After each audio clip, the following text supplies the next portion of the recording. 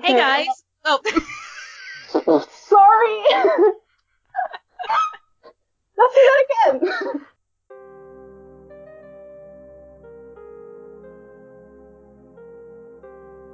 hey guys! Welcome back to Merlison, a bi-weekly podcast about BBC's Merlin, where we talk about the show, the ships, the fandom, and the characters. I'm Miss Snowfox. And I'm Momotastic.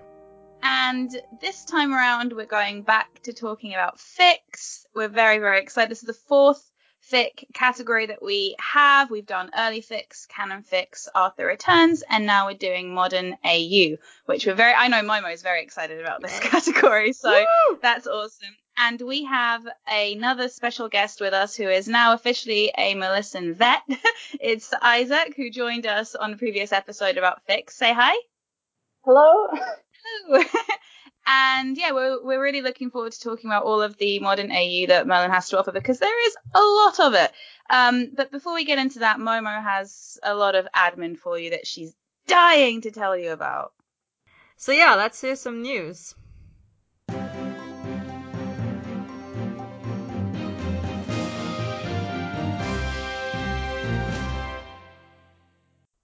The Tumblr user Muse in Absentia has started a Discord server for beta readers. Whether you're a beta yourself or looking for one, you can join this Discord to find a writer to beta for or a beta to edit your work. Lao Pendragon has opened up pre-orders for her Merlin fanbook. For the price of a couple of Ko-fi donations, you can pre-order their Merlin fanart book. Pre-orders are open until May 19th. Editions are limited. Merlin Reverse Big Bang has posted the posting schedule.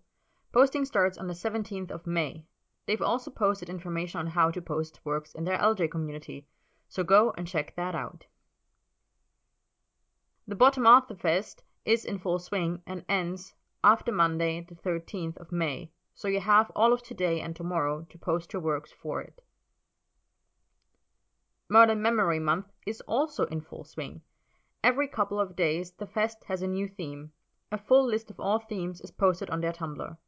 Go and check them out if you too want to celebrate everything Merlin this month.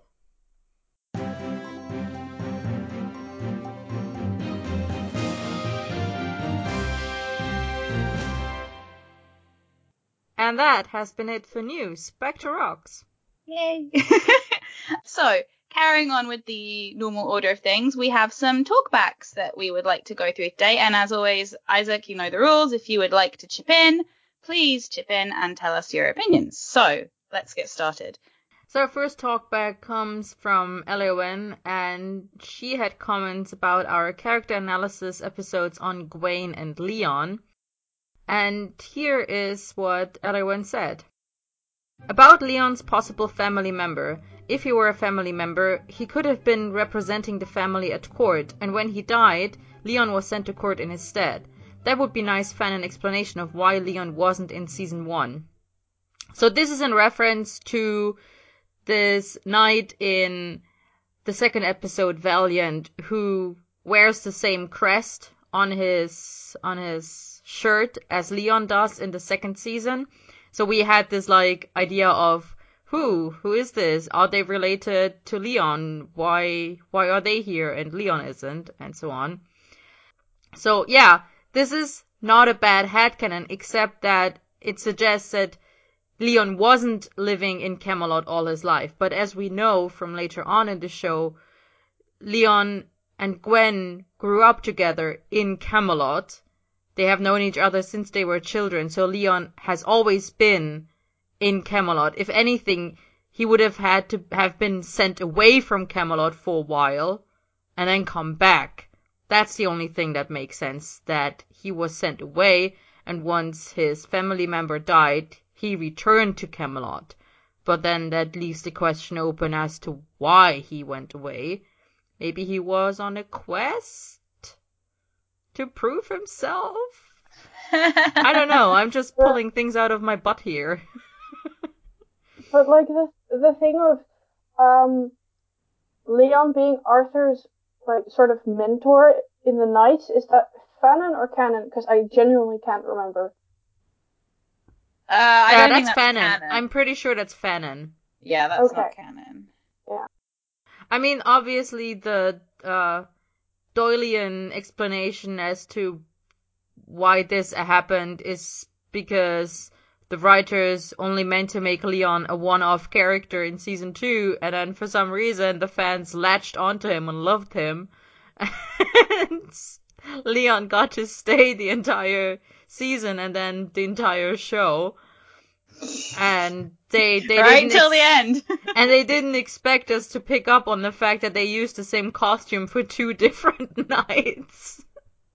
I don't think they expected us to be making a podcast about a show that's been off the air for 5 years, to be honest with you.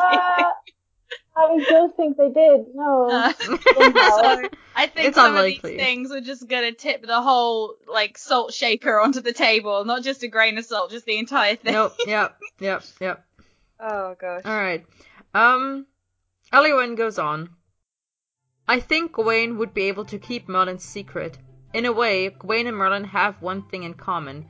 They use acting like fools as deflection from what is actually happening in their head. After all, he never told Arthur that he's actually of noble birth. Of course, Gawain is more goofy and carefree in general, but he also has less stuff weighing him down. But he would most definitely not break Merlin's trust by telling about his magic. The thing is, we only assume that Gawain is of noble birth because his father was a knight. However, Gawain is from a different country, not Camelot, so we don't have any inclination or like any proof about whether or not Gawain was actually of noble birth or not. We just assume this.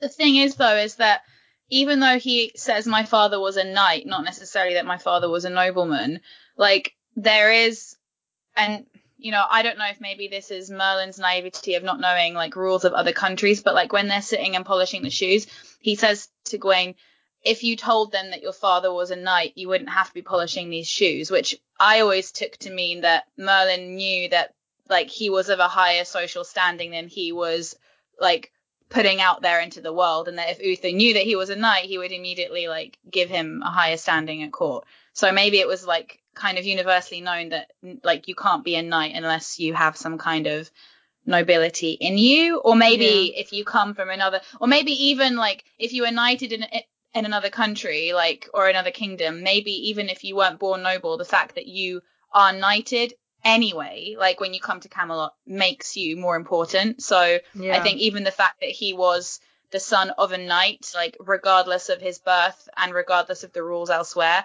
I think put him in a higher class than Merlin anyway, and I think Merlin knew that. But yeah, they kind of dropped the ball with the wording on that one. Yeah. Yeah, but like with Will, like Will's dad was a knight, I think, but they're living in a peasant village. But like, was he a be knight or was he just a soldier? It's never really said that he was a knight. It's just that he fought in Senrid's army. He could just have been a soldier, a foot soldier. That's different than a knight.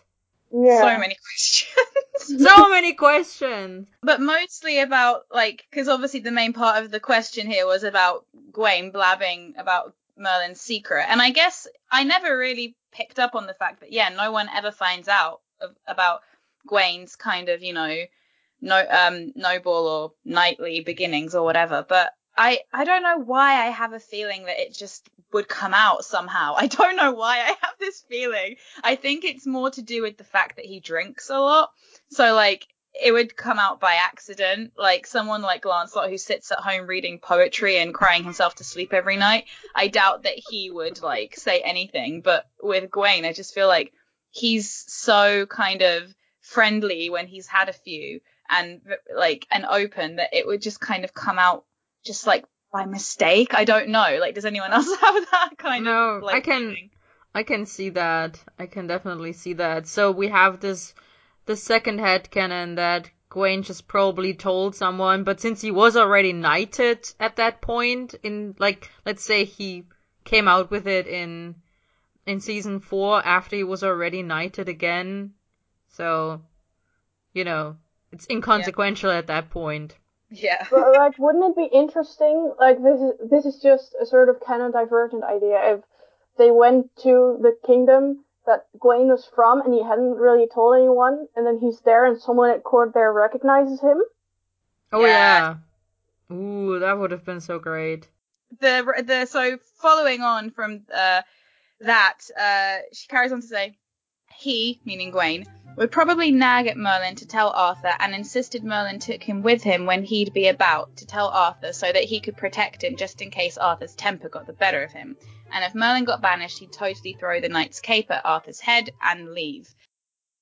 Yeah, I can definitely see Gwaine leaving with Merlin if, like, that ever happened. And actually, you know, if we'd ever had a magic reveal that went badly, I think that would actually be a really cool way of, like, doing some kind of split narrative, because obviously Gwaine, we've established, is more Merlin's friend than Arthur's friend. And if Merlin left and went to live in the Eldor for a bit, like, I think it would be a bit boring just to have, like, half the show in Camelot and half the show just Merlin. So if Gwaine left with him, you'd have that, like, this weird kind of buddy comedy thing happening, like, in, like, half the show, and then Camelot stuff happening in the other half. And that, yeah, I think that would be quite cool until Arthur forgave him and then he came back. But that would be quite cool. What do you guys think?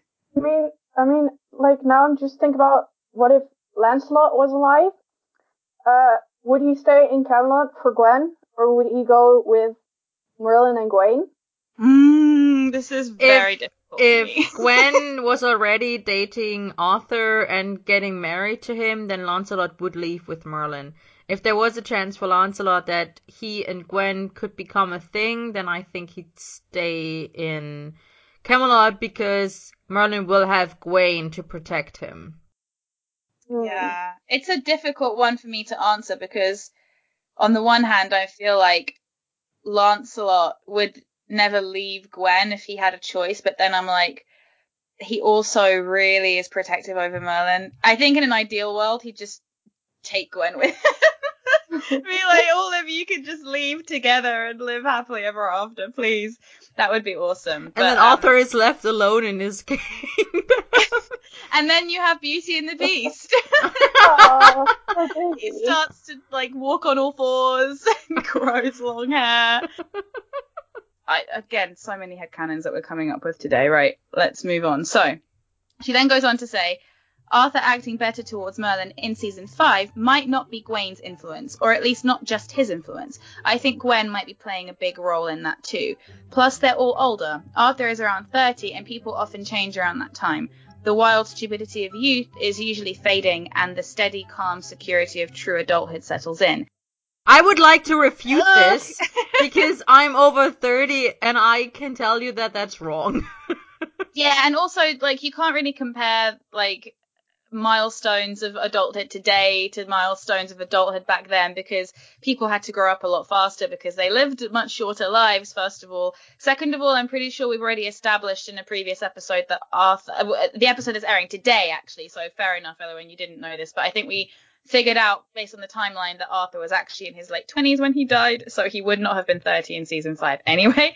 And C, I do think that, yes, Gwen's influence is probably a big part of this, but the thing is, I don't really know, because Gwen's been in Arthur's life since season 2 at this point, and it's not really made much difference up until I would say season 4 is when we really start to see a difference in him, and then really, really big difference going into season 5. And yeah, so I don't know, and you know, it just so happens that Gwaine started living in Camelot in between season 3 and 4, so but no, I think that it is definitely the, like, part of the way they were trying to evolve his character to be more mature and more of, like, a king, rather than the stupid, like, humor of him hitting Merlin and being mean to Merlin, because I can definitely see a shift, like, in that year between season 3 and 4, how much calmer and kinder he is. And then in season 5, I just feel like it's the Arthur that we've always wanted in season 5, with the way he speaks to Merlin. So I don't know what the reason is for that. I think part of it is just character growth. In my headcanon, I definitely would like to think that people around him were kind of encouraging him to change. Isn't it also, like, if you say the character shift started between season 3 and 4, isn't it just brought on by Uther losing his mind and Arthur having to step up to the plate and therefore being forced to mature? Sure, I think that's definitely where they were going with exactly. it. Yeah, I was going to mention, like, it's probably just kingship and him having to be more mature. And I think that by season 5, the fact that they're still sort of bantering and being semi-mean to each other, and even at the end of, like, season 4, it's mostly just because it's familiar, and like they've always worked that way. It takes on a different tone. Yeah. Yeah, absolutely. I mean, their bantering in season 5 for me is just like perfect. Like, especially in the first 2 episodes, I'm just like, this is exactly what I've always wanted. And, Arthur actually, like, I mean, he's always been he's been attuned to Merlin's emotions when the writers want him to be attuned to Merlin's emotions. And we see that in Lady of the Lake, for example. But I think definitely by season 5, there's so many more instances where we see him actually thinking about what Merlin's feeling and, asking him, are you okay? Come sit with us. Listen, if you're afraid, you can go home, things like that. I mean, come on, 2 seasons ago, he would have just told him to man up and like move ahead, which is what he was basically doing for the whole show. And this time he's just being kinder, like he's just a much kinder person in general, which, yeah, I think definitely comes from the fact that he had to grow up pretty quickly throughout season 4, and then obviously became king very, very suddenly. Bless his heart. So, yeah. So what do we have next? We have another super short comment from Eliowen, who had some additional fic recs for our early fics and canon fics. And so we're going to leave a link to that comment thread in this episode so you can check out all of the recs that she provided. Next, we have a comment by I Love Hertius on our Arwen episode. And they said, I just listened to this and I really liked the discussion about the lack of a pregnancy, as well as a lack of discussion around the topic. I'd be very interested in hearing why the writers decided not to discuss that topic within the show, but I guess we'll never know. They forgot! That's why we never hear anything about it. They forgot. Also, I just don't think it was part of the story they wanted to tell, because I recently came across an interview when they were I think they must have been going into season 5, or they hadn't started season 5 or something like that, but Arthur and Gwen were married, so they definitely had done season 4 and we were in the hiatus. And someone asked them about this. They were like, oh, so what about a royal baby or something? And it's written down, but I think it's mentioned on the record that they laugh or something and oh, I don't know, we haven't even thought about that, maybe season 10. So they just haven't I think I genuinely think they thought they were going to have more seasons than they ended up having.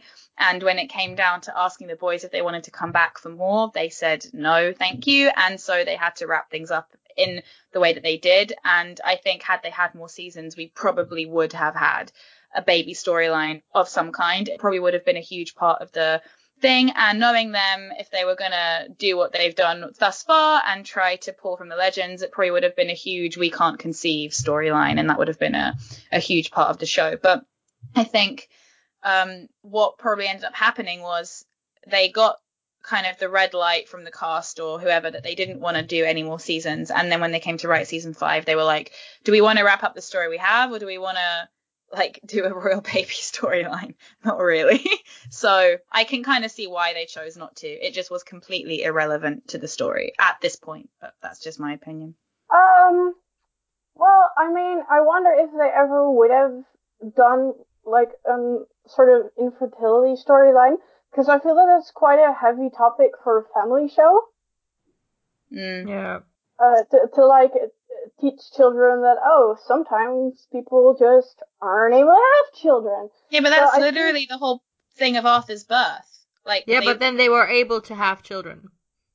I mean, Arthur was still born. Yeah, it's the thing of Arthur's birth, but that's one episode and then that ends. It's never brought up again. So I think if you would do an entire storyline with that may be a bit too heavy, and I think they just wanted to keep the show very, generated. So, yeah, we can have, a few kisses, because kids know that when you love someone, you kiss them, but we're not gonna talk about, sex and infertility and stuff like that. Yeah, maybe. I don't know. I can see that. I can see them doing it by the time we get to season 5. I think they definitely kind of were treading on more adult waters anyway. I think because, they have, I mean, they covered infertility in season 1, and then it came up again in season 2, and it's not something that they kind of, they They covered infidelity, like with the Morgana storyline. You know, there's obviously murder and all this kind of stuff. I think you can get away with talking about infertility without having to talk about other things. So I think you can probably do it. Like I said, they did it. They said Uther and Igraine couldn't have children. They didn't need to go into the ins and outs of, you know, them trying to have children. So yeah, but that's because they didn't have to go into it because it had already happened. There was a statement after the fact. They couldn't have children, then they used magic, then they had Arthur.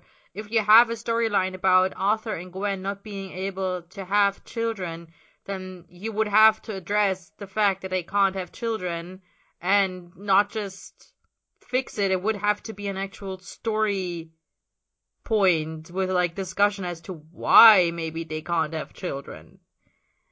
I don't know. Yeah, exactly. I feel... You would have to make it an extended sort of thing if you wanted to make it a storyline. I don't think like just saying like, oh, we can have kids for like a minute and then just never mentioning it again would like make sense. Like that would just sort of seem like an afterthought. So I think that if you would introduce it, you would have to make it a thing.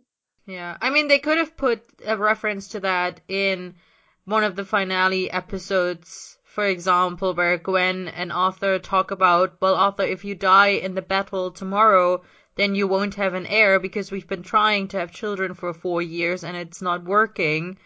And then, you know, that could have been the reference. Yeah. And that would have been enough. Anyway, I Love Hertius also says, thank you for recommending 3 of my videos. Your kind words meant a lot to me, and it was wonderful to hear people actually talk about my videos, rather than just reading comments. It really made my day. Woohoo. This one goes out to Rox, clearly, because... I think I wrecked those videos. Yeah, they're really good. What can I say? We're glad you like them. I don't know if you're listening to this episode, but if you are, I like your videos, so there you go. And then we have one more little tiny comment. Yeah. Liz Martin shared the information that a lot of Colin's productions can be found on Amazon Prime in the US, which I believe was in reaction to our Colin episode and where you could possibly watch Colin's things. So in the US, a lot of them are on Amazon Prime. There you go. There you go. And that is the end of the talkbacks. That was, I think, longer than I expected, but there we go. We always seem to have stuff to talk about. So, as always, guys, if you would like us to react to one of your comments, then please leave a comment on our website. It's melissan.parakaproductions.com, or just type Melissan into Google. We've mentioned this on the podcast before, but we can't guarantee that we'll react to every single comment. So if we've covered it before extensively, or if we just don't feel like there's anything to add, we will gloss over it and just reply to you on the website, unless you desperately want us to reply, and then just say, and of course we'll then reply. But any comments that we respond to on the podcast have to go through the website. If you're not too bothered about us responding here on air and you just want to interact with us, then you've got loads of channels to do it on. You can tweet us at Melissan, so either at us or direct message us. We'll speak to you on there. We have a Tumblr, which is Melissan, and you can send us a direct message or an ask or reblog the episode post, and we'll talk to you via that platform. You can talk to us on Discord, the link to which is going to be on our Tumblr. So we have like a whole dedicated channel for episode reactions, and we talk to people on there all the time. So that's a really nice place for us to get to know you guys. Or you can send us an email. melissan.podcast@gmail.com. Thank you. It's that .podcast, I think, that I always forget. Okay, I will learn it one day. I promise. Maybe. Maybe. So you have lots of places to get in touch with us. Like I said, we'll respond to all of your comments, just not all of them will necessarily be on the podcast. But go comment. Let us know what you think. Cool. And now moving into the episode proper, where we're here to talk about modern AU. Very exciting stuff. And because Isaac has been on the podcast before, we don't need to ask him how he got into the fandom, because we already know. So there we go. We can move straight ahead into defining. Ooh. modern AU. Because I can see Momo's notes and I already know I'm going to disagree with her. So I'm just going to let her say her piece and then I'll say what I think. Go ahead.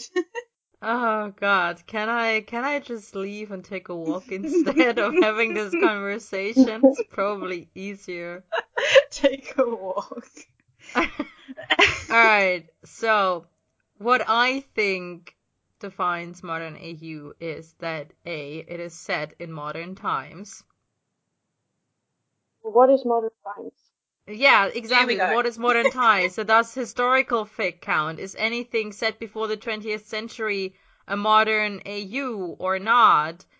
What about anything before the 1990s or before any of us were born? That's already the question. What is a modern AU when your canon is the Middle Ages? I mean, if I was gonna define it, I would say, because I know what you've got written down here. I honestly think that modern would encompass anything from the 21st century, like, into our time. So if you wanted to do something that, say, you know, God forbid, was about like 9/11 or something like that, which obviously happened before Merlin aired, but that's still in our very recent memory. It's still in this millennium. It's still in this century. It's not that long ago. I probably wouldn't go into the 90s just because I think that there are so many recognizable things that we now consider to be like hashtag like retro that happened in the 90s that I think that for me would be a bit too far back. But anything that happened in this century forward, but most people probably aren't writing modern AU unless they're writing it about a specific event like 9/11. They're probably writing it in a general present. So when they wrote it, when the show was airing, that would have been 2008 onwards. And now it will be whatever our current present is. So obviously the present is changing eternally in terms of like the date as it goes forward in time.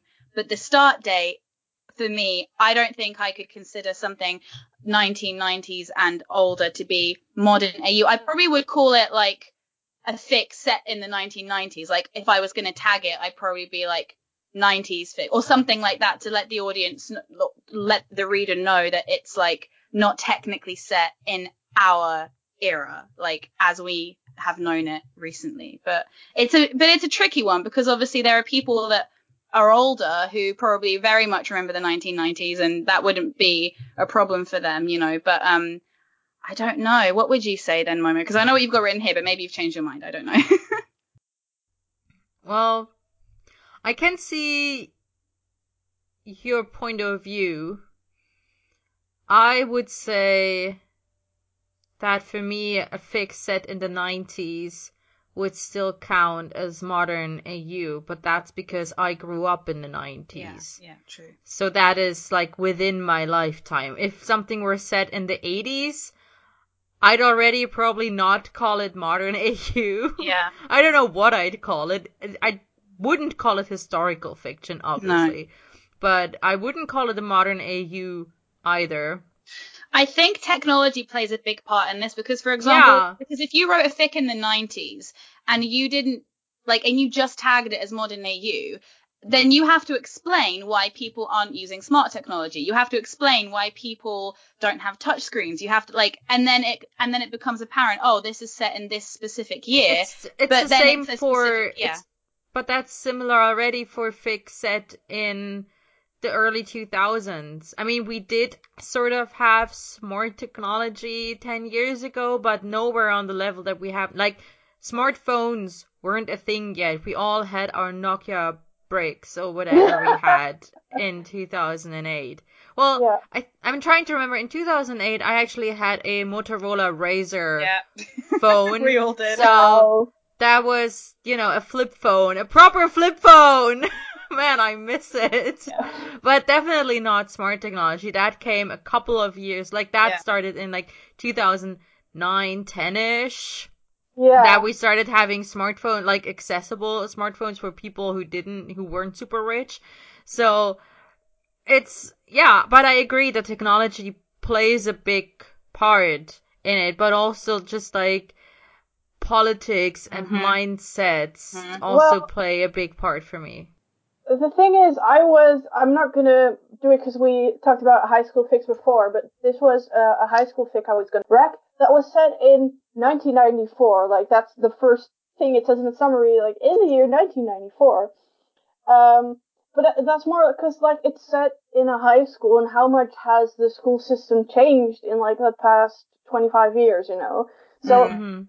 like, I would still consider that to be modern AU because, Mhm. like, compared to like decades 10 prior AU. to that, like not much has changed, I think.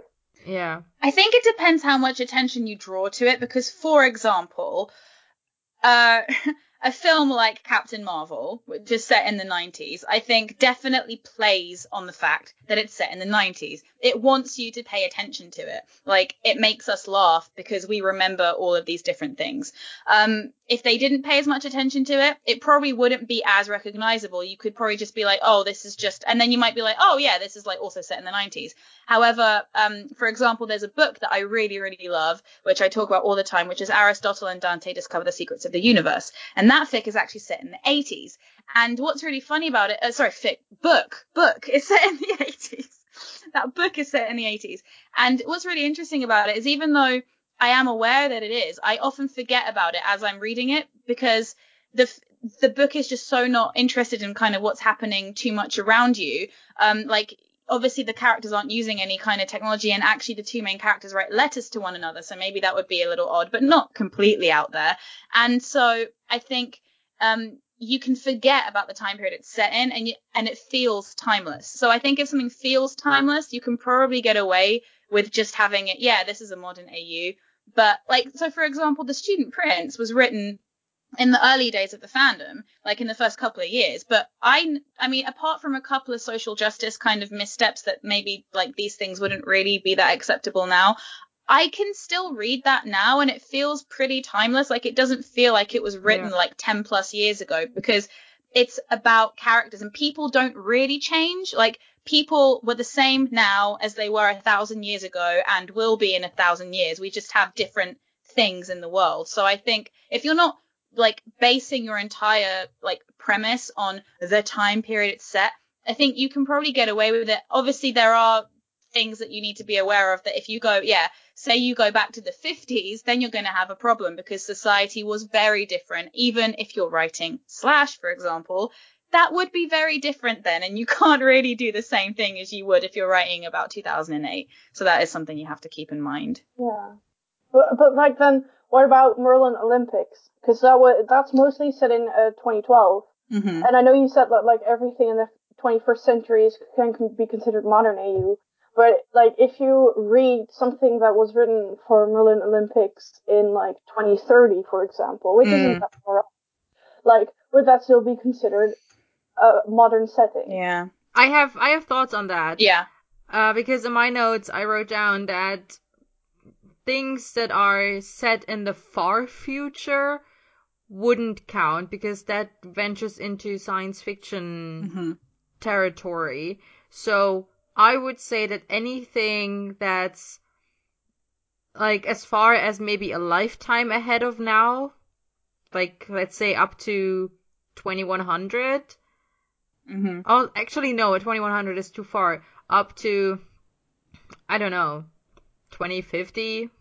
I have no idea. Would count still as modern AU, because you can, from today's point of view, you can more or less reasonably project what is going to happen to the world. But the further away you go in the future, the more difficult it becomes to predict what it's going to be like. But then, of course, time doesn't stand still. Like, we discussed this now. Someone might listen to this podcast in 3 or 4 or 5 years or even later. And then, of course, things will have already changed. Yeah. And what is a lifetime from now might be, let's say, 2050. But in 5 or 10 years, a lifetime from then will be 2060 or 2070. So it's really... Modern AU is a very fussy genre where you can't really, like, the edges of it are hard to define, and it's basically very subjective to what you consider to be modern times. Just as we've now realized, Rox doesn't consider anything before 2000 a modern AU. You'd tag it differently. I would say anything from the 1990s up to 2030 or 40 maybe can be a modern AU, but only if the modern AU like starts somewhere between 1990 and now. If the modern AU starts in 2050, I don't consider it a modern AU. I already consider it future fic or sci-fi because it will start in 2050 and then that's already different. But if it starts now and then moves into 2050 through the course of the fic because the characters grow older or whatever the reason is, that's modern AU to me. So it depends also on the contents of the story. It's just very, very wobbly and not really easy to define, I think. For me, the issue, like Rox mentioned, the thing about timelessness, for me the issue becomes when you set it in a year. Like, when you explicitly mention that it is set in a year, you already historicize your own writing. Like, even right now, if I were to write a fic right now and I would mention it that it was set in 2019, then right now it would be counted as like modern setting, of course. But you already, with mentioning that it's set in 2019, you already attach baggage to it. So you already historicize what you're currently writing. Exactly. I think that's a really good point, actually.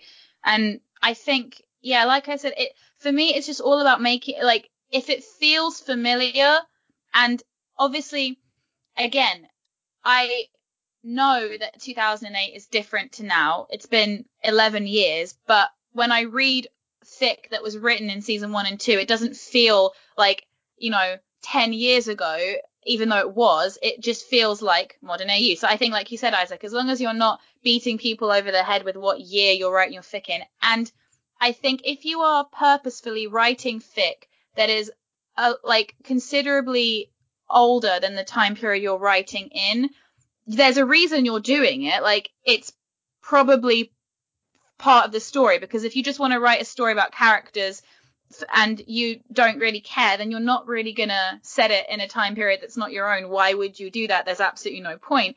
But if you are setting it in a particular time, then you're doing it for a reason, and then that becomes a part of the story. So I think that also can mess with the definition of, yes, okay, it's modern AU, but it's modern AU set in X year. Like, for example, for you, Momo, like the 90s. Yes, that is familiar for you, but it's still very different from the way that we live now. The fashion, the language, the music, it's very different. So tagging, I think, is where we would have a problem with that. Like, you could probably tag it as modern AU, but then what would you tag it with after that? Because it's not going to be as familiar as something that's written today. So yeah, it's difficult. Yeah. But then, like I said, the familiarity changes over time. I can post something now that is familiar to us now. I'm just flashing back to stories like Pairing Pendragon Merlin, for example. I don't have the information when Pairing Pendragon Merlin was written and published, but I'm saying it's probably somewhere between 2008 and 2010, maybe? No, I think it was like 2011, I'd say. Would be more. Okay, 2011 also works. Well, it was when Stars Camelot was released. I don't know when that was, but it was when Stars Camelot had its first season, wasn't it? So Right. So let's say Pairing Pendragon Merlin, which was released somewhere in 2011 or maybe 2012, which heavily references LiveJournal community life. Yeah. And that was familiar at the time. It was a modern AU. I mean, it is a modern AU. And it drew on something that was familiar at the time, that pretty much every person in fandom knew at the time. And yet, if people who have, like, sorry, Isaac, you're gonna be my scapegoat now, but, like, if someone like Isaac, who is much younger, who wasn't really in fandom when LiveJournal fandom was a thing, right? Yeah. Then, and they read this, then this would, I mean, probably not seem super alien to them, but still the format would be would be unfamiliar at the very least, and that would already date the story as well and make it quote unquote more historical than that's true. other modern AUs that don't reference these things or that are written now. Because now someone would, like, if someone were to write a fic exactly like Pairing Pendragon Merlin, just maybe with a different show other than Stars Camelot, just with a different Merlin adaptation, could be a movie or whatever, and they were to make it now, they would reference Tumblr posts rather than doing it on LiveJournal community, or they would set it on Twitter. It's just, it has already changed, and that's only been 7 years. That's true, but that one is specifically very, like, that is very technological, like. But I feel like a lot of modern AUs use that technology. Like, we have a lot of texting in fics now, we have Skype conversations in fics now, we have these sort of social media formats in fics now. It just becomes more and more of a thing because that's the new version of epistolary fics. That's why modern AU is such a hard to grasp genre, because it's always a modern AU when you publish it and it's set in the time that you are, or in a time span that you are in. But 5 or 10 years from now, it could already not be a modern AU, just because what was modern 10 years ago is not modern now. But I think stuff that's published, like, so for example, like Pairing Pendragon Merlin, we've said we absolutely still consider that a modern AU, but we acknowledge that things have changed. If someone wrote a fic now about LiveJournal, I would think that seemed a little bit like weird, and I would still consider it a modern AU, but I would probably tag it with like set in the early 2000s, like whatever, because there is a different spin on it. I think if you read something knowing it was written in a particular year, you approach it more with a knowledge of, I know things are going to be a bit different in this. So it's sort of like with the canon conversation we had, where if you're reading a fic that's written in season 1, like, you know that you're not going to meet our version of Gwaine, our version of Percival. Like, you already expect those things going in, but we still consider it part of the canon, like, saga of fics. So I think if someone's purposefully writing a fic that's set before the year that they're writing it in, that's a purposeful choice. But if I'm reading The Student Prince, I still am aware that when it was written, it was modern AU. It's still modern AU now because it's still familiar enough. But I'm aware that, like, they didn't have, the latest iPhone. They didn't have this. They didn't have that. So I think maybe that's also important. Like, even in 50 years, if someone reads it, well, I don't think the Merlin fan is going to be going in 50 years personally. Maybe it will, I don't know. But in the next 10 years or something, even if someone reads a fic that was written when Merlin came out, I still think they probably will accept it as modern AU, even if their lives and the stuff they have is vastly different. Because I don't think that they rely so much on the period that it takes you out of the story completely. Apart from, I will admit that the LiveJournal stuff in Pairing Pendragon Merlin would probably be weird to people reading it now. It's not weird to me because I still do remember LiveJournal, even though don't use it and never did. But I am familiar with the idea of friend lists and, all this kind of stuff. So it's not as I mean, Isaac, that actually, it's a good point. Maybe we should ask you, like, when you read, I mean, have you read Pairing Pendragon Merlin? Yeah, I mean, I was about to mention, because this is just a thing I do when I write modern AUs. It's I never ever mention social media, and I never mention the year. Not even when I talk about like chat logs and stuff. Maybe I'll show like the time AM PM, but not the years. But it's just because when I read, for example, things that mention LiveJournal, or even things that mention Tumblr, or you have that one fic where they're both authors and they feud over Twitter. Like, it has Twitter, like actual tweets in the fic itself, but because Twitter's layout has changed, it already looks old.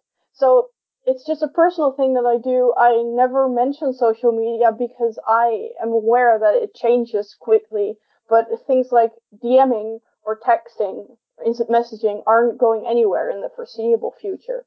So, I personally never mention social media because I know that it, like, how quickly it changes. Yeah. That's actually a really good idea. Yeah. Yeah, that's really good. So like I said, that's why I only mention texting basically, because there's no way I can see that like privately messaging someone will ever disappear. Yeah. Yeah. That's a really good idea, though. Yeah, Yeah, just it's trying a good to, point. yeah, just trying to keep it timeless as possible, I think is. Yeah. Another thing I've noticed is sometimes fics, even if they don't much use references to social media platforms, they will date themselves by what other TV shows or books are mentioned in the story. Yeah. There was a period in, 2011-ish and before when there was a lot of intersection between literally any fandom and Sherlock. So you have a lot of references, cross-references to other fandoms, or in Merlin fic you will have references to Sherlock fandom or other. I think Perry Pendragon Merlin even has Sherlock references, doesn't it? Doesn't the author talk about Merlin like a baby Benedict Cumberbatch? Baby Benedict Cumberbatch, which is so true. And yeah. So that's another way how fics date themselves. It's just by what fandoms were popular at the time. Yeah. And then they will reference those. And honestly, that makes me cringe more than referencing old social media platforms, because I'm just like, no. Yeah, Don't. I did that only once, and I hate that I did that. And I hate the one shot that's in. I don't want to mention it ever again. It's just, I know I was trying to appeal to like a broader range of people, but I was like looking back on it, I'm like, oh no, bro. It is basically the equivalent of being like, look what I like, look how cool I am, I like this, I reference this, I'm so cool. Yeah. And I mean, I can't remember, I'm pretty sure I've done it too in the past, and I was on the verge of doing it again in something I was writing at the end of last year, and then I realized, hang on. This is the exact thing I hate, and just because I would understand a reference doesn't mean anybody else would understand the reference. So let's just not do this. I think if it's natural, it's fine. Like in Perry Pendragon Merlin, even though it dates it, like they're at a fan convention, Colin looks a little like Benedict Cumberbatch, so of course someone at a fan convention is going to walk up to him and say, hey, you look like a baby Benedict Cumberbatch. So I feel like for me, it doesn't bother me there, like, personally. The only issue for me was there was author who made that reference. If it had been someone else... I mean, I feel like it's fine, though, like, in that kind of setting. Like, they're at a fan convention, like, I don't know, for me, it doesn't bother me there. I think if it was, like, kind of put into a conversation that it had no place to be in, it would be, like, really awkward. I can't think of another example like it, to be honest with you, so I'm not going to try. I mean, to be fair, Sherlock is still, like, talked about, just not as much, so I guess it's not so bad. But yeah, something maybe that has a relatively, like, I would never reference, like, the Umbrella Academy in a fic, because I don't know what's going to happen with that show. So that would be a little risky. Yeah, I mean, things like Lord of the Rings and Harry Potter probably are also safe for similar reasons. But, yeah. So, I have another point on modern AUs that we haven't discussed yet. And I don't expect to be discussing this for a long time. I just wanted to also mention it. So obviously, a lot of the fics that we discussed in our last fic episode, which was Reincarnation and Author Returns fic, intersects with modern AUs, because a lot of these reincarnation fics or author return fics are set in our modern world. So I feel like if there were a Venn diagram of modern AU and reincarnation/returns fic, they would intersect at some point, but not completely overlap. I was just scrolling through my fic library, and I came across a fic that was like pretty explicitly both. So basically, it's like in canon, Arthur goes into like a magical coma, and his modern AU counterpart also goes into a coma, and they sort of like switch places. So we have a reincarnated everyone, but then canon era Arthur going to the modern times. So that's both reincarnation and like modern setting. Yeah. I think, like, obviously based on just the logic of the characters being in the modern day, obviously Arthur Returns and Reincarnation are modern AU, but in terms of a Venn diagram, I would give them very little overlap just by the sense that they are set in the modern time. But if I were, like, for me, Arthur Returns fic is Arthur Returns fic first, modern AU second, because if I read a modern AU, I want to read a scenario, or I'm expecting to read a scenario in which these characters are called Merlin, Arthur, Gwen, and Morgana, but they have no memories or no, like, the canon era never happened. They're just characters in the modern setting. That's what I expect, and that's what I want out of a modern AU. If I want them to be the same characters, then I'll read a Reincarnation or an Arthur Returns. And to me, they are quite different things. They just are set in the same era. Yeah. And I mean, if you have like the fic by New Breed that we couldn't stop talking about in the Reincarnation episode, it's like it's set in modern times, but it's centered around the fact that they're reincarnated and Arthur and Merlin can't stay away from each other because of it.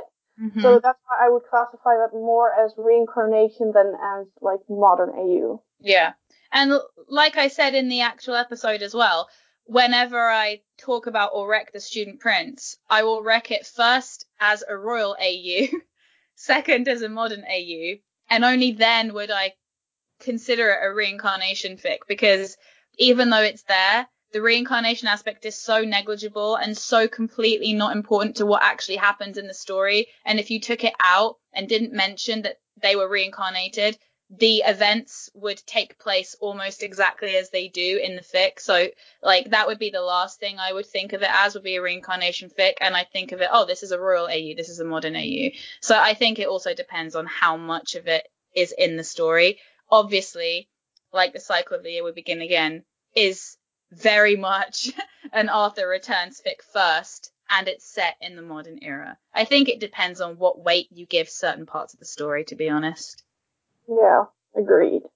It's kind of to like sort of woo transition in the tropes.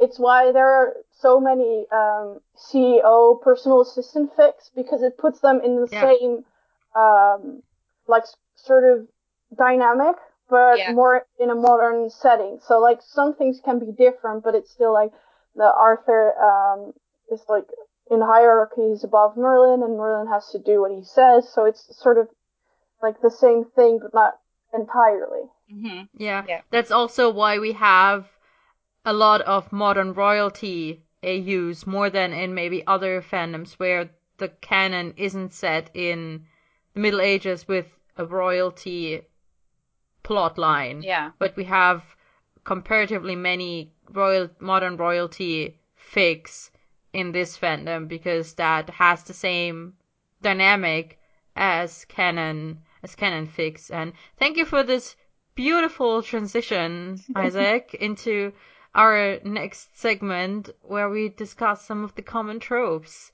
So yeah, let's talk about some of them. You already mentioned CEO PA, which is, I feel like, a very specific trope in this fandom, specifically for the reason that Isaac mentioned, that it's, you know, if you have, like, it's not necessarily always a CEO and a PA, but like boss and employee sort of dynamic, in which Arthur is usually the boss, Merlin is usually the employee.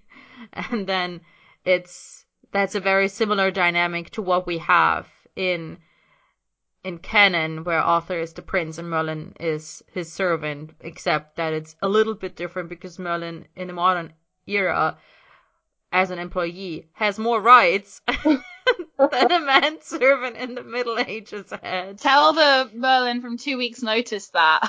Because according to Arthur, he's just supposed to be at his beck and call 24/7. Yeah. Who ever heard of workers' rights, right? Yeah, exactly. Yeah, let's have some more examples for this. Rox already mentioned 2 Weeks' Notice. Isaac, what examples can you think of? Well, a modern manservant, if we're going to be like very obvious. Yes. And I can also think of All I Want for Christmas Is You. I love that one. And I mean, they're also friends in that one. It's not just, well, I don't think they're friends, but they're acquaintances. Not friends. Yeah, sounds good.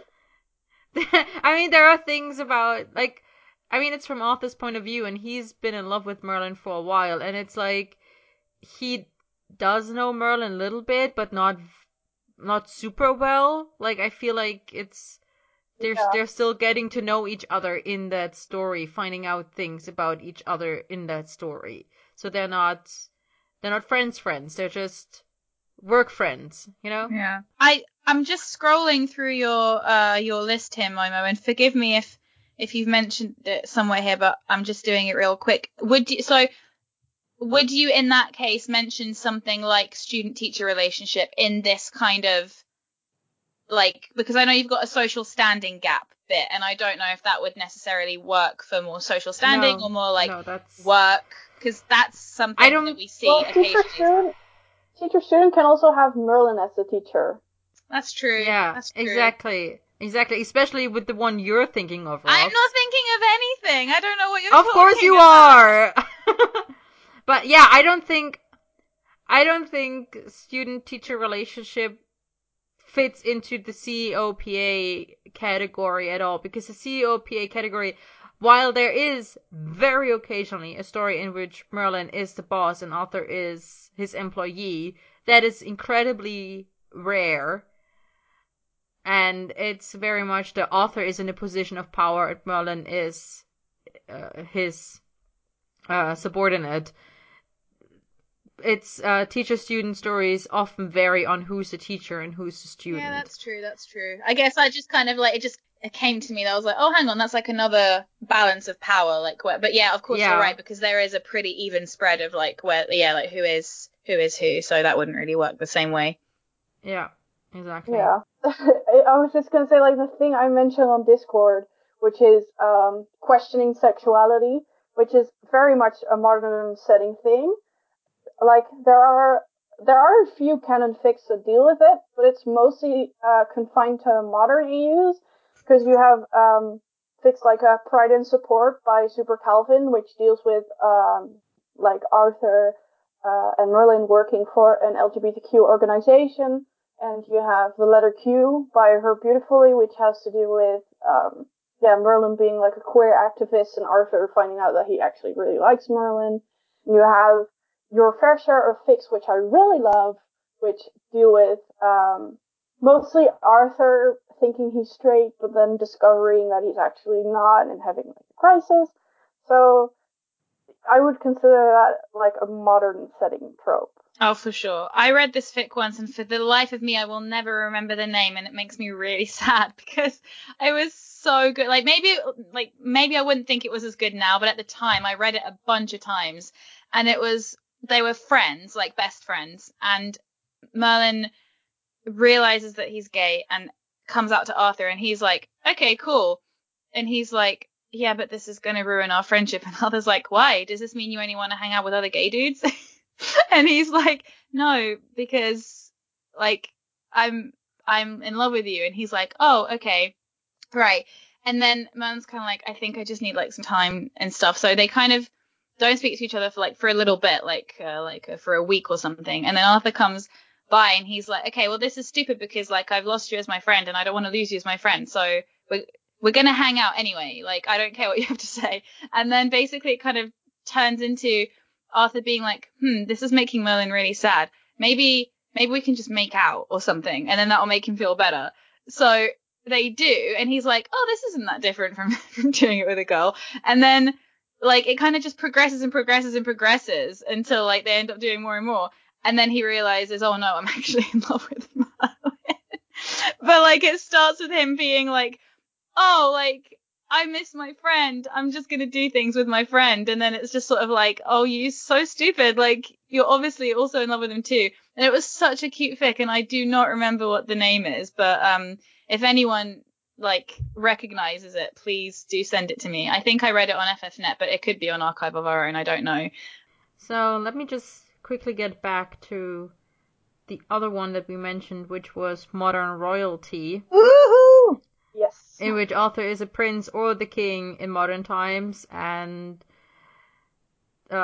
Merlin is sometimes an employee, but usually I feel like most of the time Merlin is just just someone completely separate from the royal household, and he just ends up meeting Prince or King Arthur by accident. Yeah. Which honestly is a little bit like it is in canon. Yeah. So yeah, examples, go. DRP. I mean, really, I love this series so much, and I honestly do love the Student Prince. Like, don't get me wrong, but and it's longer and it's more in depth and everything, and they do have more of like a UST thing going on in that. I get that, but there's something about DRP that's so romantic. Like, I don't know what it is. I think I love the fact that we actually see the fallout and like the media frenzy, like when they get found out. I love that we get to see their life after the fact and all of those things. I love that, whereas in the Student Prince, they're kind of allowed to be normal people. Like, Arthur has like a deal with the press where they're not really allowed to bother him and stuff. That's not the case in DRP. Like, they're older, like they're adults. Arthur very much has to deal with being in the public eye all the time. And there's a gorgeous scene where like Merlin makes them both invisible and they're walking around the park, and Arthur gets to see what real life looks like for the first time, because normally people are staring at him and like acting differently. And this fic, man, it makes me want to re-listen to it right now because it's so amazing. Rox, what does DRP stand for? Oh, I'm sorry. Drastically redefining protocol. Oh, all right. Yeah, sorry. I was like, that sounds like something I read, but I don't know what DRP is. Sorry. Drastically redefining protocol. The entire series is amazing. The first one is awesome, but the rest of it is just equally as great. Gwen is awesome in this fic. She's really kooky, just like I like her. She's like a very early Gwen kind of thing, and it's very much, yeah, just like even their meeting is just so fantastic and so in character. Like Merlin having no idea who Arthur is and then being locked in a dark closet and like chain smoking, and he's just being like, oh, the prince is such an idiot and this, and Arthur like, really, is he now? It's just so great. They need to make a movie out of this fic is what I'm saying. I love it that much. So yeah, DRP is a good Royal AU. I don't think I've read any others though apart from DRP and Student Prince, but I'm sure you'll tell me some more in a minute, Momo. Have you not listened to Missed Connections? Glory, Glory, Hallelujah? No, Oh, that was so good. Who read it? It was read by Mary. It's written by True the Fierce, if I remember correctly. Yeah. And it's, I talked about this at CoinLot, I think. It's a story in which Merlin is a writer and he goes to a club, and there he makes use of the glory hole in the men's bathroom. And he gets his cock sucked so well that it breaks him out of his writer's block, and he goes into a writing frenzy for like a fortnight. And I don't know how it happens, but then he ends up meeting Arthur, who is the prince, and they become friends, but Merlin keeps on thinking about how he wants to get his cock sucked by the stranger again, and he goes back to the glory hole, and the things happen again. And of course, at the end, spoiler, at the end, it turns out that the amazing cocksucker was Arthur all along. Yeah. So of course it was. Yeah, there's also magic in this story. Merlin actually has magic, if I remember correctly, in this story. And yeah, so there you go. That's one. I was just gonna mention London Skyline by Caledonia, something like that anyway. Which is just, it's 160k, and it just goes through like them meeting and their entire like relationship developing. And at some point, Merlin goes back to Scotland, and Arthur follows him because he's like, "No, please come back to me." And it's just a very good fic. That sounds like something I would really like. I need to read that. I've always wanted to either write or read, and I think I actually started writing it years ago and just abandoned it like almost straight away. But I wanted to read a Princess Diaries 2 inspired royal fic, like where they're on opposing bloodlines. and like the kind of thing that Anne Hathaway and Chris Pine have in that movie, because that I loved that. Like, it's a stupid film and it's like not really very good, but Excuse me, that film is amazing. I will hear nothing against it. it's a great watch, but it's utter trash. Like, it's a really amazing watch, and I watch it on a regular basis. My mum loves it too. Like, we watch it together. She loves it more than the first one, which I actually like it more than the first one because I like, again, the whole royalty kind of aspect of it, and their whole shipping dynamic, like, in this movie is something I'm very much there for. So I love them in that movie, and putting Merlin and Arthur in those spaces with maybe just a slightly less ridiculous plot, I need that fix. So if anyone's feeling thirsty for a Royal AU, please write it. Please. And then Rox will never read it for another 5 years because she doesn't have time to read anything, even when she tries to make time. I have one more example in this category, and it's Not in This Land Alone, which there's also podfic of. And in this one, Arthur is already king. Uther has already died off screen before the story starts. And Merlin has an internship at Buckingham Palace, and that's when he runs into Arthur and fails to address him correctly and also speak to him correctly in any way. And I'm trying to remember. He talks to him something like, you're not supposed to be in, because he's supposed to clean some room, and Arthur went to this room to have some peace and quiet. Wow. And then Merlin goes into this room and he's supposed to clean it, and he's like, you're not supposed to be in here. And then Arthur's like, and you're not supposed to address me unless I address you first. Oh my god, literally my shipping heart is beating. I need to read this fic. I've never read it. Is it podfic as well, did you say? Yeah, it's podfic by, I think, Crinkly Solution. I was just going to mention another fic, and I can't remember the title for the life of me, but I just wanted to mention the dynamic. Basically, it's Morgana is sort of like, a bit troubled and stuff, and then she hooks up, when she's a princess or like a duchess or something, she hooks up with an anti-monarchy activist, which ends up being Merlin. And, they just hook up once and they become real good friends.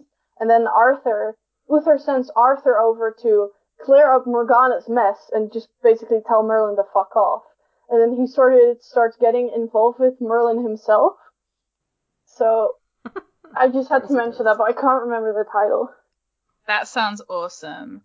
Well, find it on Merlin Finder. I'm just honestly in love with any of these kind of dynamics where Arthur, I mean, I don't tend to see many, like, where, I know you've got a thing here, Momo, like, social standing of, like, kind of other sort of nobility, but I don't really tend to see that much in modern AU, but, like, any situation in which Arthur is, like, of a higher class or superior in any way, and like he meets Merlin, and Merlin either doesn't know who he is or does know who he is, and just treats him exactly the same. Like, I'm thinking specifically of Student Prince, where he's like, if you move any of my stuff, I'll have you like sued or killed or whatever he says. And Merlin's just like, well, what if you touch my stuff? And Arthur is just so shocked. He's like, if I touch your stuff? And like, that kind of interaction when Merlin just treats him like everyone else, I am so here for it. And Arthur just being like, literally like he is in the show, you can't address me like that. And Merlin's like, I just did. Like, what are you going to do about it? And I'm just like,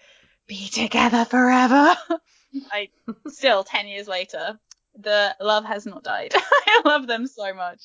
Speaking of the social standing gap trope, is like, this is where you have modern royalty where it's very clear, and then you have the COPA trope where it's also very clear, but then there's other settings in which there's a whole Arthur is of higher social standing than Merlin thing that's presented in these stories.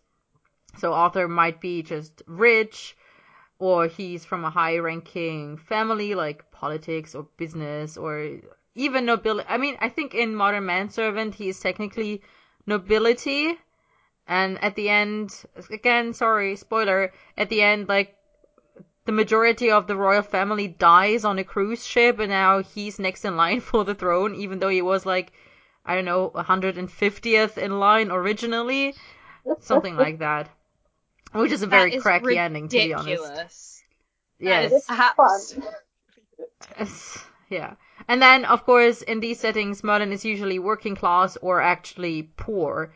And I can think of, for example, Counterpoint, which is this brings us to back to what is a modern AU, because Counterpoint is set in a undisclosed time, but from the way it works, like, I get the feeling that it's closer to like maybe the 60s or the 50s in how some of the technology is set, but then again they also have technology where they can like splice genes and create babies from spliced genes rather than actual pregnancies. So it's very weird dystopian where they don't have like smart technology necessarily, like people don't have mobile phones, for example, they only have landlines. And I don't think they have television, they have radio though. But then again, they also have this high advanced technology that can scan people's genes and figure out how to, like, what people are compatible in their genes and what people would make a good next generation together. Yeah. So, and in this one, Arthur is the son of the, I don't know, Chancellor? Is Uther the High Chancellor? I feel like that's probably his title. So, whatever the equivalent of, head of government is. Arthur is his son, and Merlin is just some random dude from a relatively poor outlying village, and he gets matched with Arthur, and then they get married. Like, it's an arranged marriage AU as well. Yeah, like I was gonna mention like a fic about different social standing, which is Mr. Jones Falls in Love by Ella Bain, which has Arthur as like a popular actor, and Merlin as the like what would you call it, the CEO of an orphanage, and Arthur plays like a very popular character among the children, so he visits the orphanage, but he turns out to be an asshole and blah blah blah. But that's still like different social standing because Arthur is like an icon basically. Yeah, I have another one that is similar, and I will have to check my bookmarks for what it is called. I think it's called Now That I'm Famous, They Give Me Coffee, but I'll have to check if that's the correct one I'm thinking of. The one I'm thinking of is Arthur, Morgana, and Gwen are in a rock band together, and Merlin works in a coffee shop, and the rock band that Arthur is in, like, Arthur is super famous, super popular, super rich. Everyone wants to get into his pants, and Merlin, like I said, is just a barista, and Arthur comes into his coffee shop to buy a coffee, and Merlin doesn't recognize him right away. Like, he recognizes him after the fact, and he's like, oh shit, I think I just met Arthur Pendragon. And then, so the next time Arthur comes in, Merlin pretends not to know him, and they start interacting more, and then they even start becoming friends, and Merlin keeps pretending that he doesn't know that Arthur is famous, and it confuses Arthur so much. Oh, no. Yeah, that's Now That I'm Rich, They Give Me Coffee by Lady Ragnall. Yeah, Now That They're Rich, They Give Me Coffee. I got the title almost right. There you go. I reread that recently. I was like, yeah, this is actually funny. So I guess from that, I mean, you kind of segued us, like, with the friends thing. The next one we have is best friends, which is a trope just in general, like in shipping, that I love. Yeah. Like, best friends to lovers is like one of those things that it's why Klain are like so dear to my heart because of that trope. So whenever it's in Merlin fandom, I'm also just like, oh, so much love. It's amazing. It's not that common though, is it, in this fandom? Not huge. In Merlin, it is. I feel like in Merlin it is super, super common. I feel like it's a lot of, quote unquote, enemies to friends to lovers, because they will not like each other at first sight, and then they will become best friends, and then they will become lovers. But I've also read a lot that are just them starting out as friends. I mean, obvious, very popular and well-known fic, Coffee Shop Muffins. Oh. Every story is a love story. You just mentioned Mending Wall yourself. Yes, so much love. Just like every time you say it, my heart is just like so happy with all of these fics. It's just so like charming and lovely, and all I like is when they're just so nice to one another. And I've said it before, I've wrecked Every Story is a Love Story on this podcast before, but you guys, if you haven't yet read it, if you haven't yet listened to it, just please go, because their dynamic here is just so pure, and yet it still manages to keep that biting wit that they have, but there isn't an ounce of malice in this relationship. It's so great. I think Arthur is bi and Merlin is gay. I think that's how it is. And even that, it's like, it's so well done. Like, even Morgana, like, and it's so funny because like Merlin doesn't realize that Arthur is bi, and Morgana's like, well, have you told him? And he's like, I didn't think I had to tell him. And she's like, you idiot. Like, how is he supposed to know? And he's like, I don't know. I'm like, I thought that I told him that my dates were guys. He's like, no, you didn't. And it's just so brilliant. Yeah. So yeah. And Coffee Shop Muffins, I mean, there's very little that we need to say about that fic that hasn't already been said, because that fic is just, yeah, like the bar of which Friends to Lovers is set. So attached at the hip, so very much married, and yet they don't realize it. And, you know, even I don't think I've read the bromance ending in a really long time, but even the bromance ending I think is super adorable, because I'm very close to my friends, and I know that Momo, you feel the same way. And like, I love the fact that their relationship with each other is just the most important thing in their lives, and it's just that's just so beautiful. It's so beautiful. Yeah, the bromance ending is of equal value to the romance ending, and I love that. It's just a really good and valid ending. Exactly. Yeah. Another good example is Lord Drake's Bequest, yeah, which I also have for the social standing gap category, but it fits in both because they are best friends. Arthur is pretty rich, Merlin is a struggling artist, as per usual, and they have to get fake married so Arthur can get his inheritance. And it's just, they are already best friends, and then they get married and realize, maybe we should just stay married for real because we love each other. It's so good. It's so good. And the podfic is awesome as well. Like, yes. Doesn't it? It's by Penny playing this, and I love so good. Penny. Really good. Like, oh my goodness, just I think I can't remember if this is in this fic or in another one, but when they announced their engagement on Facebook, I think there's a bit of narration where it's like everyone that they mutually knew liked the post apart from Will, who said that the only reason he didn't was because there wasn't a dislike button.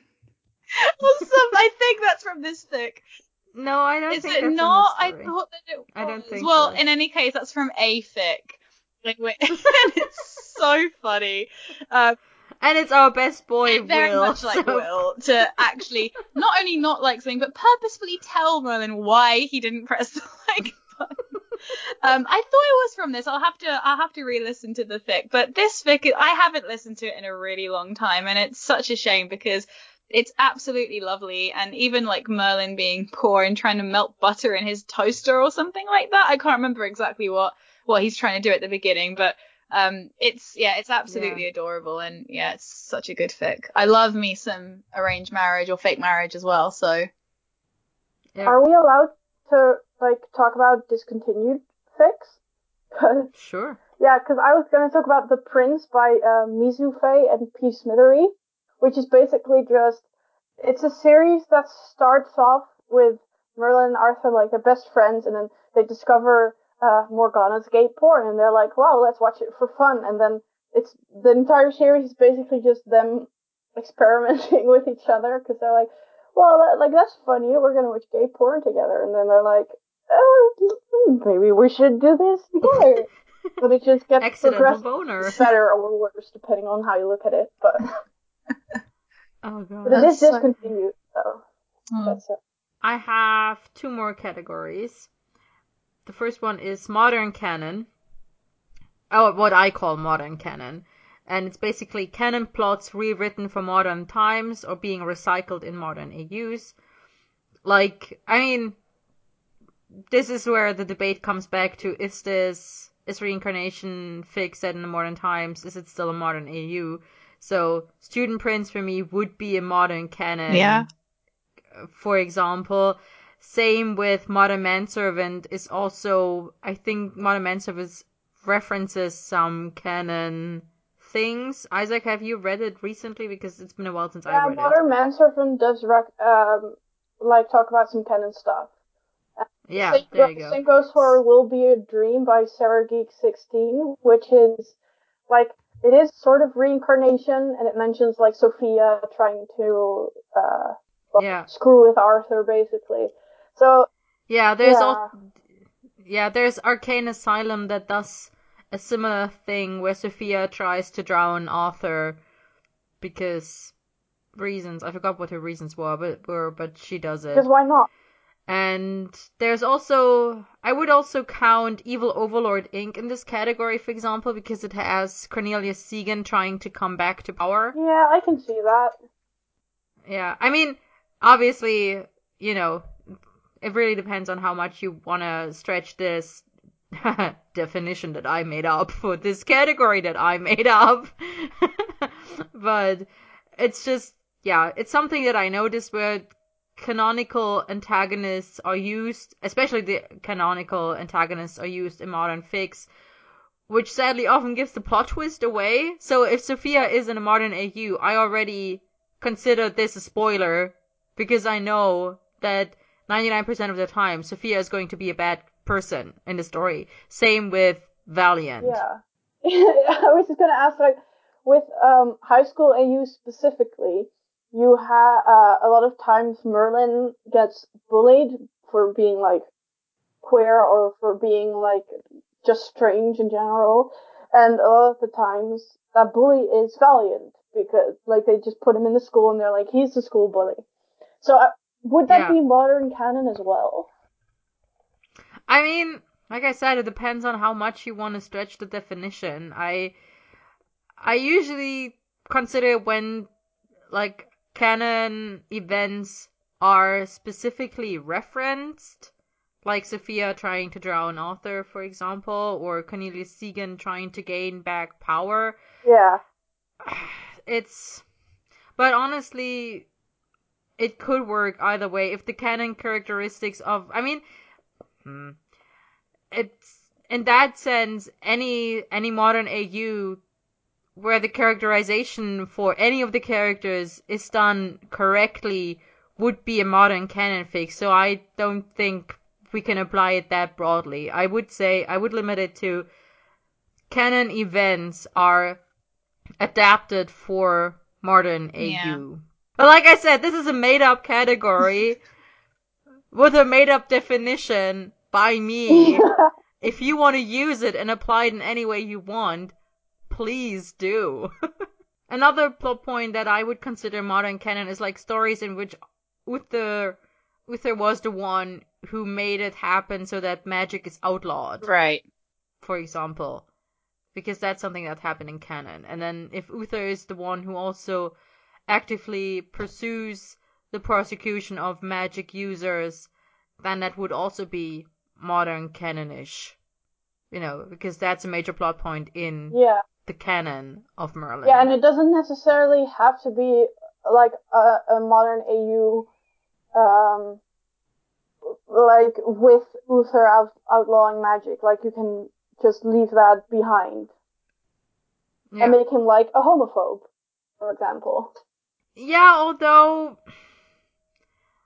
that's not really what I would count as modern canon. Like that is a different category that I don't have on this list, but which I call Evil Overlord Uther. Well, I was more saying that like I would count Uther outlawing magic as modern canon because it's not an essential part of like a modern AU.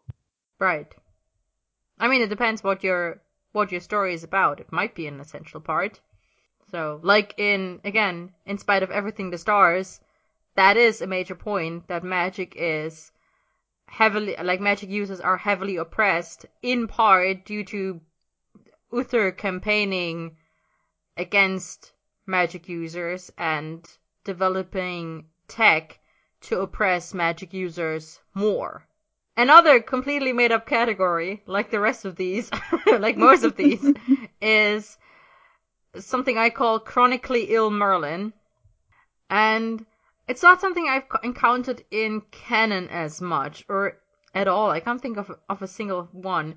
But it's a branch of the whole Merlin womp genre, except, like, in canon, the womp usually comes from Merlin being kidnapped or mistreated or tortured in some way, and then Arthur saves him and cares for him.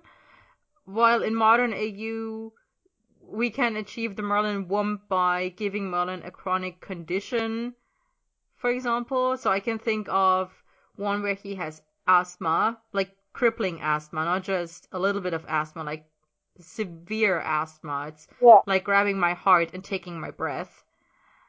Then there's one in which he has really sensitive skin and breaks out into rashes easily, which is called Skin Deep. And then there's one in which he is blind, which is called Listen Learn. And that one, Arthur has to read him his textbooks so Merlin can keep up with university. Yeah. So I feel like, I mean, I've only given 3 examples, and I would have to go through my bookmarks to find more, but I still feel like this is something, at least I feel like I've seen this a lot, even though I can't think of more examples right now, but I feel I've seen this a lot, like Merlin being institutionalized for having magic, or for perceived illnesses of some kind, or actual illnesses, or chronic conditions. Adding on to something that was cut out of this episode, because we're not into, publicly shaming specific fics or fic writers or any creators, but adding on to something that was said off air is that with this category, it can go very wrong very quickly if the author isn't careful with how they portray Merlin as a chronically ill person or disabled person. Then, this could very quickly turn into, like, disability porn, by which I mean, no, hang on, what's it called? There's this inspiration porn, is I believe what it's called, where, like, people are just, like, so inspired by how this person is able to handle their life despite their chronic illness or disability. So it's really difficult for this genre to, like, produce good stories and be respectful of people with these actual conditions and still portray them in a respectful manner. Which I think these 3 stories that I mentioned, I mean, I don't have severe asthma, I don't have a skin condition, and I'm not blind or disabled myself, so I'm coming at this from the point of view as an able-bodied person.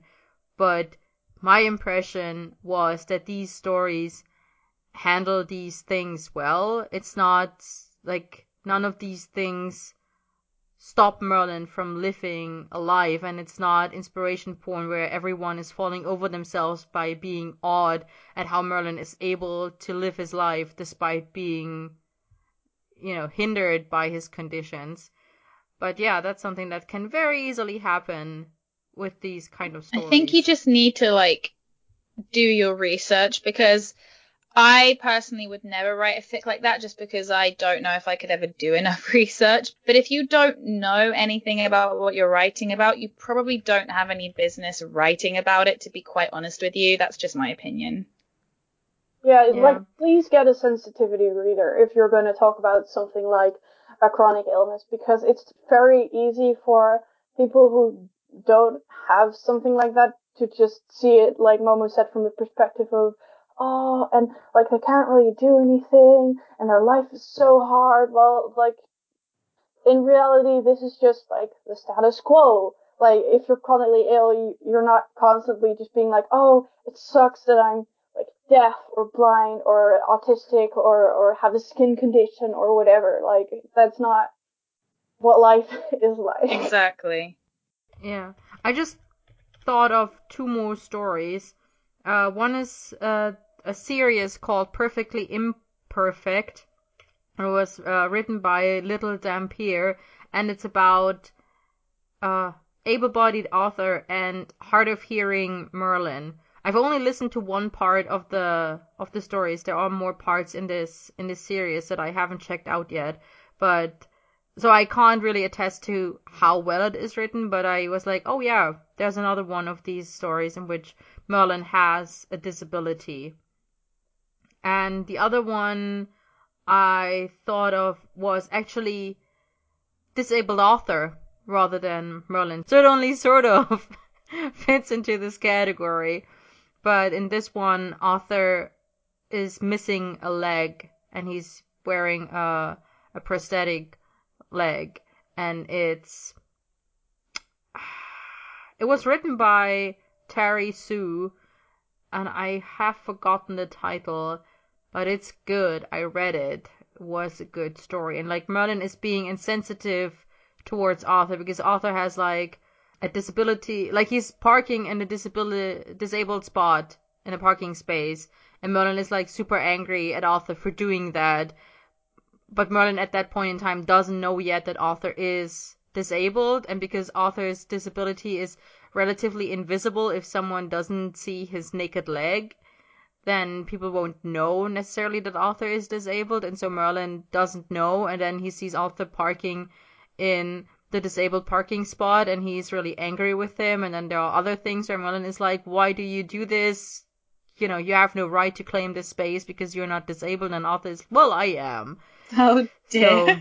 So this is a really good story that teaches about, you know, invisible disabilities as well as just being, you know, context is important and talking to people is important, and just because you can't see someone being disabled doesn't mean they aren't. Yeah. So I was going to mention Drown My Sorrows in Yours by La Temperanza, which is like Arthur is young and he's like the summary is basically that Arthur is caught driving under the influence of alcohol, and Uther says like he gets off pretty easy, and Uther's like, well, I will bill you out basically if you work for a charity for people with spinal cord injuries.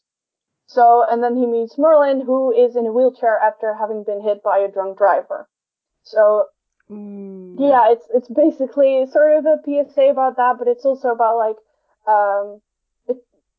Arthur learns how to like be respectful towards people who are in a wheelchair and stuff like that. So, yeah. do either of you want to say anything else about modern AUs?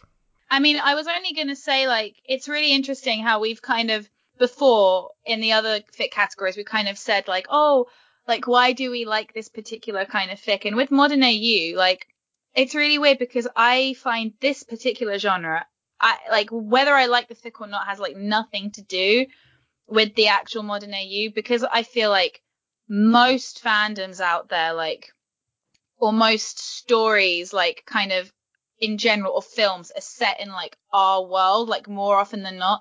So for me, like a modern setting, it, like doesn't feel as much of a genre as other kinds of fic. So it's much more based for me in modern day on what the fic is and what the story is. Whereas I will purposefully go looking for like a canon era fic. Like weirdly enough, canon era feels more like a genre to me in Merlin than modern AU, even though it's set in that time period. Like it's not set in modern AU, but for some reason modern AU doesn't feel as much of a genre. It's just more like, oh, they're in modern day, and then it's like, okay, but is the fic actually good? Whereas with canon, I will read a canon fic to see what it's like, regardless of whether or not like I like the summary, just because it's a canon era fic and I love canon era fics. So I feel like that's kind of the biggest difference for me with modern AU. It's less of a signifier of whether I'll enjoy something as other ones. And obviously Arthur Returns is even more specific because, you know, it's going to be probably full of emotion and it's based off of Arthur's death and all that kind of stuff.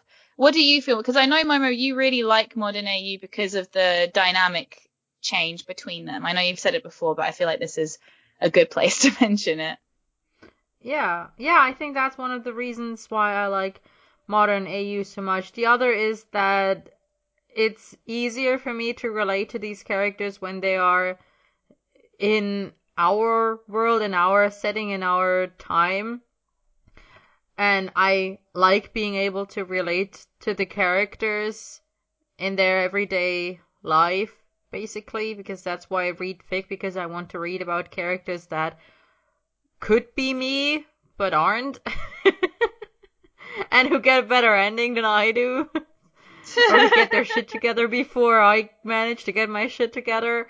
So that's part of the reason why I like modern AUs. Also, I was just doing a quick AO3 check, and I just want to point out of the 34,000 Merlin works that are on AO3, only a little over 6,000 are tagged as modern AUs. Wow.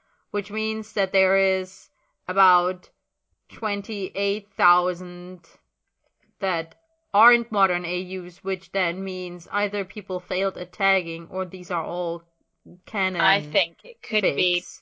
a bit more balanced than that. I think people just aren't tagging because it can't. I genuinely would be very surprised if that is accurate, because even when you off the top of your, I mean, maybe it's just that very popular fics end up being modern AU. Maybe that's what it is, because I feel like when I used to read a lot more fic, and to be honest with you, I can't give you examples because I only really started bookmarking things when I got into the Glee fandom. So that's kind of my curse, is I don't have any record of the fics I was reading back then. But I feel like I saw a fairly balanced amount, especially on the kink meme. I saw mostly modern AU, and maybe that's just and I remember looking for canon, being like, I wish there was more canon. I want to read more canon, and a lot of it was modern AU. And I don't know if maybe that's just because of the kind of stuff I happen to read, or if that was an actual representation. Obviously, I wish Archive of Our Own had a system similar to what Merlin Finders does, or similar finding communities on LiveJournal. Glee has one like that, where you have to tag for the bare minimum. Like, if you don't, they will delete your post or alter it for you. So based on what your query is, you have to tag for at least the pairing and like one other thing. I can't remember what it is, but I do think that if you're using something like this, there should be a system on this website where they say, no, you need to tag for the bare minimum, so the umbrella terms, and then you can go and tag as much as you want. But, this is kind of ridiculous, really, to just to have no tags on a fic. I just think that there should be some kind of system in place in the algorithm that makes you tag at least something. Yeah, I mean, I'm not saying tagging isn't hard. Obviously, tagging is hard, and I just wish there were, I don't know, a requirement for people to use them, but also it's probably a lot to maintain. Honestly, like, the maintenance on that is just difficult, and by just letting people tag however the fuck they want and then wrangling, that's probably less work for the AO3 than trying to regulate how people tag before they post. Well, speaking of tagging, I guess we can do some recs, right? Right. That's an interesting segue. I assume we all have recs, yes? Yeah, well, I said, I do have more than 5. Is that a problem? Go for it. The first one is Arthur and Real Boy by Anonymous on Kink Me Merlin, which is Merlin works at a bookshop, and Arthur is like a sports person, and Arthur has to dump Leon's books there at Merlin's shop, and they sort of meet, and they both think they're straight, but then they end up being in a relationship, and it's just a very cute fic. Then I had Being With You by Ella Bain.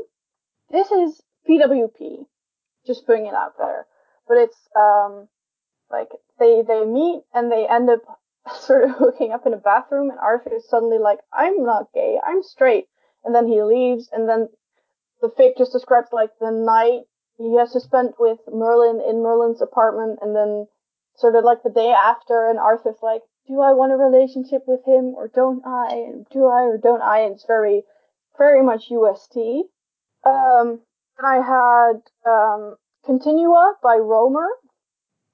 This fic has some dub and non-con in it, so be warned.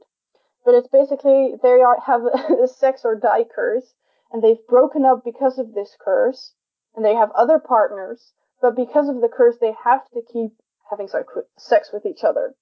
So it's very angsty, but like it does have a happy ending. I would assume so if they keep having sex with each other. Yeah, but Way. a lot of the sex in it is very reluctant. Like they don't really want to, but they have to. So right. Yeah, that's just a warning. Then I put Flying Change by Magnolia 822. So Arthur has a son with Mythian, but Mordred and Mythian live in the US, and then Mordred comes to the UK for the summer, and Arthur hires a tutor for him, a magic tutor, which is Merlin. Which is like nice parenting stuff and also a bit of angst.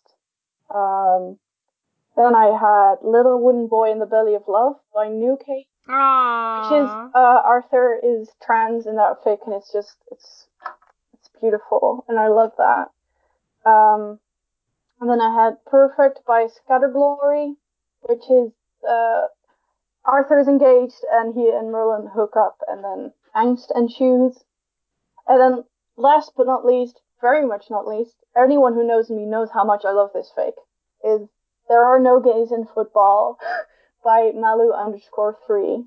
I thought you might wreck that one. Yeah, I mean, I couldn't not. It's, Arthur is a closeted football player, and Merlin is what is he, a physiotherapist or something like that. And, and they fall in love, and it's beautiful, and Arthur comes out, and there's, like, a whole media thing, and it's just gorgeous. I still haven't read that. I haven't, either. I need to. I think I'm still waiting for someone to pause. It's the football thing that's putting me off. Like, is it? I just don't like football. Yeah, well, like, me neither, but then every time I see my dad watching football, I'm like, oh, I have to reread that fic because it's just so good. I think if he was a different kind of athlete, I might feel differently. A hockey player? I don't know. Or, like, anything that's just more interesting, like an American football player or a basketball player. Or No. Hockey is very more interesting than, like, a European football player. Hockey would be a decent alternative, but then it would be too closely related to, like, the hockey fandom, and I'm like, I'm not in the hockey fandom, so it would confuse me. And it also couldn't, but it also couldn't be a figure skater because that's too closely related to the Yuri fandom, and I'm in that fandom, so there's very little room for maneuver here. Rox, please just read it. Just. I promise it's worth it. It's very much worth it. Listen, I know how Rox will read this. I will just talk to Lunchy and ask her if she's gonna podpick it, and then Rox will finally experience the story, as will I. So, Rox, do you want to give your Rex? Do you want me to do mine? Okay. So, a few of these, like, we've spoken about in the past. Some we haven't spoken about that much, but I just wanted to rec them because if I'm talking about, like, my favorites in this genre, like, I have to mention all of these. So I'm sorry. There may be some repetition here, but I won't talk about this one too much because we've just mentioned it, but DRP is probably my favorite fic in this fandom. I loved Revolutionary Joe's recording of it. I loved Lunchy's recording of it and the subsequent sequels. It is, for those of you, all two of you who don't know what it is, it's Prince Arthur meets Merlin, who is a medical student, and basically all hell ensues. He's not, he's a doctor. Is he an actual doctor? Yeah, he's done being a student. He's a doctor. Is he like a junior doctor or something, though? Because I feel like he's maybe something like that. Yeah, he's definitely not a student anymore. I thought he was for some reason. Okay, he's like a newish doctor, I think. Anyway, and a baby doctor. A baby, yeah. He does deliver some babies in this fic, and it's very cute. It's not as long as The Student Prince for those of you who haven't read it yet, but it's so worth it. It's like a completely different dynamic. They're older. They're not at university. It just feels different. Like I said, for me, it's very romantic. I just can't say enough good things about this fic. And listen to the podfics, both of them. They're both amazing. The next one I have, again, that I'll just get out the way because no one will be surprised to hear me say this, is Pairing Pendragon Merlin, which is so interesting to me because I've said it before that these two don't really behave like the Merlin and Arthur from canon at all. Like, they're just so much nicer than their canon counterparts. But it's just great. Again, for those of you, I'm sure everyone knows this, but Pairing Pendragon Merlin was written by Anon and then podfic by Lunchy, which in my opinion is just the best way to experience podfic because it's so multimedia. Like, there's a lot of stuff going on with social media and stuff like that in it. And Merlin is a beta reader and Arthur is a BNF writer in the Stars Camelot fandom, and they meet online and then later on meet at a fan convention, and it's very romantic, very like just perfect. If you guys want some more of my thoughts on this fic, go listen to our Merlin and Arthur part 2 episode where we talk about a couple of the scenes. They're very much stupid boys in love, absolutely adorable, and it's one of the only fics that's like my favorites that's rated like Gen or something ridiculous like that, and I'm just like, that never happens. So you know it's amazing if it's that. The next one I have is 2 Weeks Notice. We've mentioned it briefly here, but the reason why I wanted to talk about it again was because this for me is one of those fics where it's so wonderful, because I wouldn't quite consider it Momo modern canon, but it kind of is at the same time, because like they meet with Merlin saving Arthur's life and pushing him out of the way of a bus. Like, he pushes him out of the way of a knife in the show and saves his life. He then subsequently has to become his PA because Uther's like, well, like, you saved my son's life, you must become a PA. They have a lot of like mirroring scenes between canon and modern. Arthur's phone being Excalibur and Merlin getting frustrated that he's constantly answering it and then throwing the phone into the lake. You have like a banquet where Merlin is wearing the ridiculous hat, I think, from the official ceremonial robes of the Servants of Camelot TM. You have a scene with the rat stew. It's not rat, but like you have all those moments. And it's just full of UST. Like, I remember listening to this podfic. It's podfic by Jenna Corinth. And I remember reading it when I was still in high school and thinking, oh, I'll just like read this before bed. And I had my earphones in and I stayed up so late that I was like, okay, I have to be up in 4 hours for school. I have to stop now. And then every minute I wasn't like having to be alert, like, so between classes or on my break, I had my earphones in and I just said to my friend, don't talk to me. Like, I was just so excited to finish it. So it's PA CEO. It's incredible, very, very romantic, and it's very, very much worth it. Like, the build up for their relationship is worth it and everything is amazing. The next one that I'm going to talk about is The Good Times Are Killing Me. There's a reason why I podficked this story, and it is incredible. If you like angst, you need to read this fic. Can you even read it anymore? I can't remember, Momo. I think so. Let On me the check Kink while you keep talking. I think on the Kink meme, possibly. Momo is going to check for us now. But it is a story in which Merlin and Arthur have broken up off page, and they have to attend a Christmas party of Lancelot and Gwen's at their house where all their friends are, and they have to pretend to still be together, which is very hard for them because they've been broken up 2 weeks, and it was not an easy breakup, and they still have a lot of unresolved issues and resentment and anger towards one another, and they have to pretend to be a couple while still kind of having that seething resentment. And there's a scene where they have to play charades and everyone still thinks they're super happy and how good they are with one another and how they play off one another, and then it all comes to a head when Arthur leaves Merlin a note during the party that causes Merlin to go and find him in one of the spare bedrooms and just have it out with him, and they have a huge argument.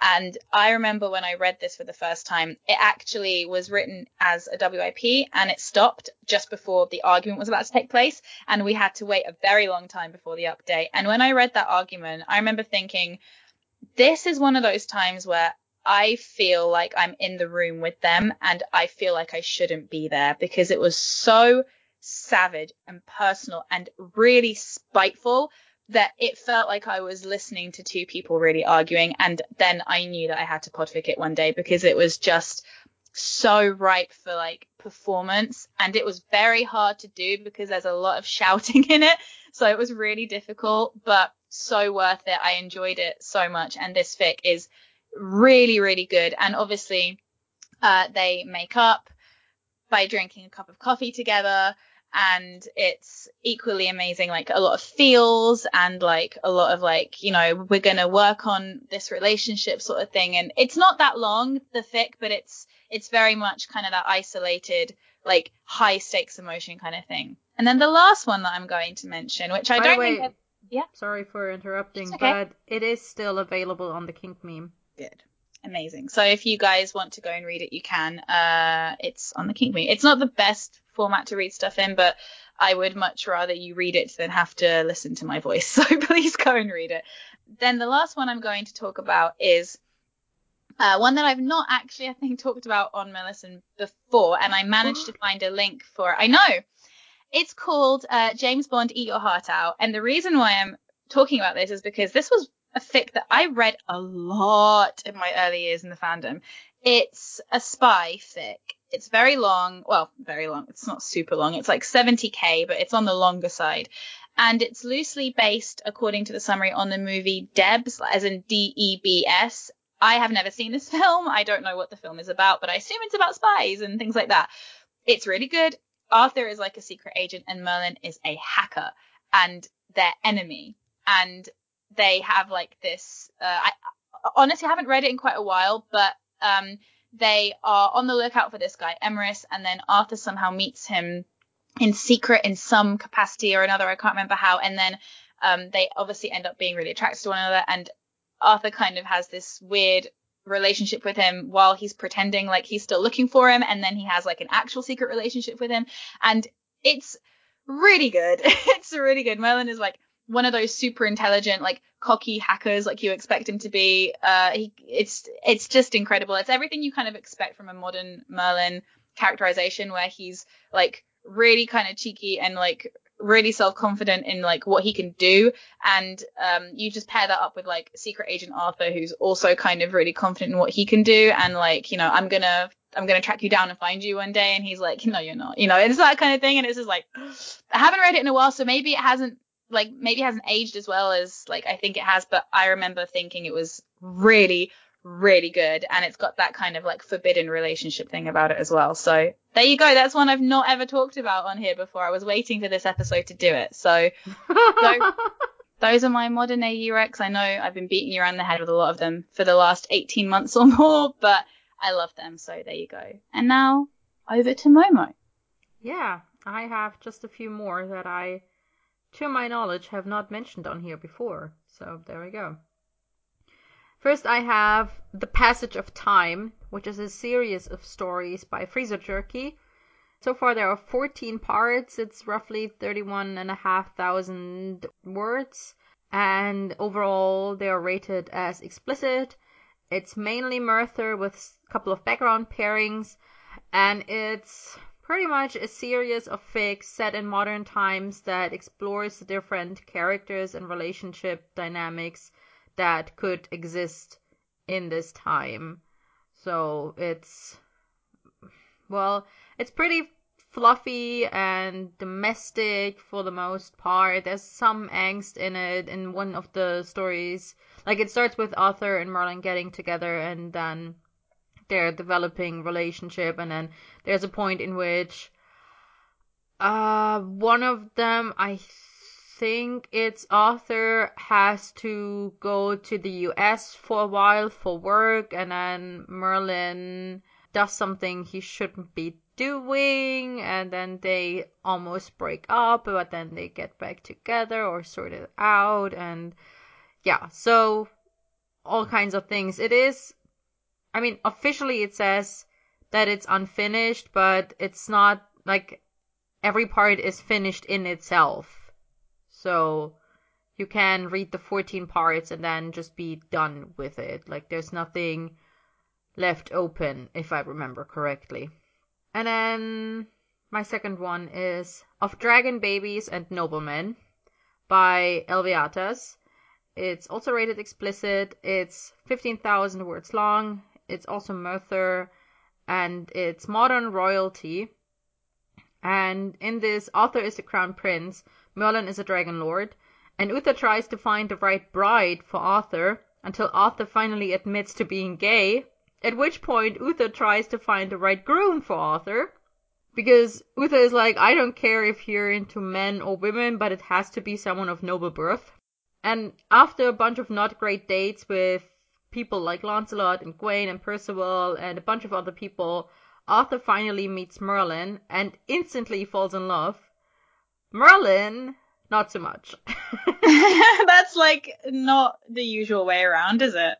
And Arthur begins the process of slowly courting Merlin, who is a dragon lord in this story. So this is why he counts as nobility, because he's a dragon lord, and they are a sort of nobility. And so Uther is like, all right, he is eligible. You can marry him. And Arthur meets him, and I don't know what happens in that first meeting. They probably fight about something, and Arthur goes back to Uther and is like, okay, you can stop looking for people. I found the right one. I just have to convince him. Oh my god, that is literally too much for me to handle right now. There's also baby dragons, so that is it gets too better. much for me to handle. Yes. Then my next one is called The Lonely King by Corey Lanham. It's explicit, it's 58,000 words long, it's Merthyr, of course. Arthur is the Prince of Wales, Merlin is a school teacher in Wales, and he's also fiercely anti-royal. And then they work together on Will is in this story quite a lot. He's also fiercely anti-royal. He and Merlin have a blog together where they constantly rant about the monarchy and how much they hate it and how much the monarchy... Do they not have better things to do with their time? No, I mean, that's just... They do that as a hobby. Oh my god. And they just constantly complain about how much money the royal family is wasting, like how much tax money the royal family is wasting and, keeping up the palaces and their lifestyle and everything. And so, yeah, that. Also, not plot twist, like, it's not even a spoiler because it happens, like, in the first few scenes of the story, is Arthur is a big fan of this blog because he likes to read, especially the articles that Merlin writes, without knowing that it's Merlin. Like, to Arthur, this is an anonymous person on the internet. But Arthur's like, this person actually has critical insight and good ideas about what the royal family should be doing. So I like checking in with this person to see how I'm doing. Anyway, they end up working together on an architecture project to improve the school where Merlin works, and that's where they meet. And of course, Merlin is like, I don't want to work with the Prince of Wales. I hate the Prince of Wales. I hate everything he stands for. But he doesn't get a choice, so they have to work together. And this is what you love, Rox, where Merlin is like, sort of treating Arthur like he would treat anybody else, but he does treat Arthur special in that he's especially mean to him. Yeah, exactly. Just because Arthur is the prince. Like, there is this one scene where Arthur is nice to Merlin and lends him an umbrella because it's raining and Merlin didn't bring an umbrella. And so Arthur lends him his umbrella, and then Merlin gets home and he talks to Will about how much he hates that Arthur has been so nice to him. And then Will is like, we should put it on eBay. And so Merlin puts Arthur's umbrella on eBay. I'm so, like, when you first said that, I expected it to go more like Arthur lends Merlin an umbrella, and Merlin's like, oh, sure, because you feel sorry for me because I'm some peasant. Keep your umbrella. I'll get wet. Oh, God. Eventually, they do become friends because Merlin realizes, okay, Arthur as a person is not actually that terrible. And yeah, and Arthur is just sort of amused by Merlin's anti-royalist views. Yeah, and then other things happen, and then as a consequence of that, more other things happen, which I shan't spoil for you. And my last one is Remember, Remember by Winterstorm. It's also an explicit story. It's 16,500 words long. And in this one, Arthur is the King of England, Merlin is a commoner, and they start an affair when they're young, and Arthur knows he loves Merlin, but Merlin feels trapped by having to hide his relationship with Arthur, and Arthur eventually has to make a choice between doing his duty and doing what he wants, so he picks duty and marries Morgause, and they have twins together, and then Morgause dies in a car crash, very conveniently, alongside her lover, which is very Diana-like, and then Merlin is part of the crew that's renovating the house where Arthur wants to live with his children, which is the like this house belonged to his mother in, in I don't know if it's supposed to be London. It might be. I think it's London. But Arthur is having a house renovated, and Merlin is part of the crew that's renovating the house. And so they meet again, and it's sort of a post-breakup, getting back together, working through old resentments sort of story, with Arthur admitting that he's always only loved Merlin and regretted breaking up with him, but also if he hadn't broken up with him, he wouldn't have his beautiful twins now. So it's all very bittersweet and interesting. Oh. So, yeah, surprise, surprise, 3 out of 4 were modern royalty I was AUs. about to say, like, what's happening? Well, this is honestly, especially when I got back into Merlin in, when was it, 2015, that was one of my favorite genre to read, and I still love it. Like, modern royalty AUs are still one of my favorite tropes, so I will read them a lot. And these are things, like, I won't get to wreck these in most of the other fic categories that we have. So I figured I'd get them out now. So, could that possibly be the end? I believe so. Yes, so we hope that you have enjoyed our insights into modern AU. If you guys have any more recs or any more kind of tropes that you think we've missed out, or if you want to tell us what your opinion on modern AU is, then please let us know, because we do love to talk about all these fics, and I definitely need these recs to kick my ass into reading more Merlin fic. Because right now I'm not reading a lot of Merlin fic, so I need to read more. So for me, do it for me. Rocks. Yes. Read There Are No Gays in Football. I will. This is what happens. Rox only rereads stuff she already knows because she knows that's good and she will love it. Whereas with new fic, there's always the potential of her being disappointed halfway through and then having wasted time. It's the epitome of being a creature of habit. Like, the epitome of being a creature of habit is you just go back to what you know feels good. So, if you want to torture yourself with more of my presence, I am Miss Snowfox on Tumblr, and also I'm Magical Unicorn 22 on YouTube, where I make YouTube vids for Merlin as well as other things. So go and check me out in those 2 places. Amazing. I'm Momotastic27 on Tumblr for all kinds of reblogs, and Momotastic on AO3 for fics. And Isaac, where can we find you? I'm on Tumblr at SoftMurther, but I mostly just make angsty gifs there. And he really does. Someone recently said I don't deserve the URL SoftMurther because everything. That's true. But on AO3 I am Red-Eyed Roth, where I very occasionally write fic. There we go. Amazing. Our theme music was composed by Sidesteppings. Our news music is from Manzardian on freesound.org. Our talkback quote music is Monkeys Spinning Monkeys from, I forgot what his name is, but also freesound.org. The man for our cover was made by Brolin's Keep, and the cover was made by me. So what do we have coming up next time? Next time we're going to be talking about the music of Merlin, and we're going to have 2 guests for this. Yay! Yeah. Alright, until we talk to you next time, I have been Momotastic. And I've been Miss Snowfox. And our guest was Isaac. Yay! Bye!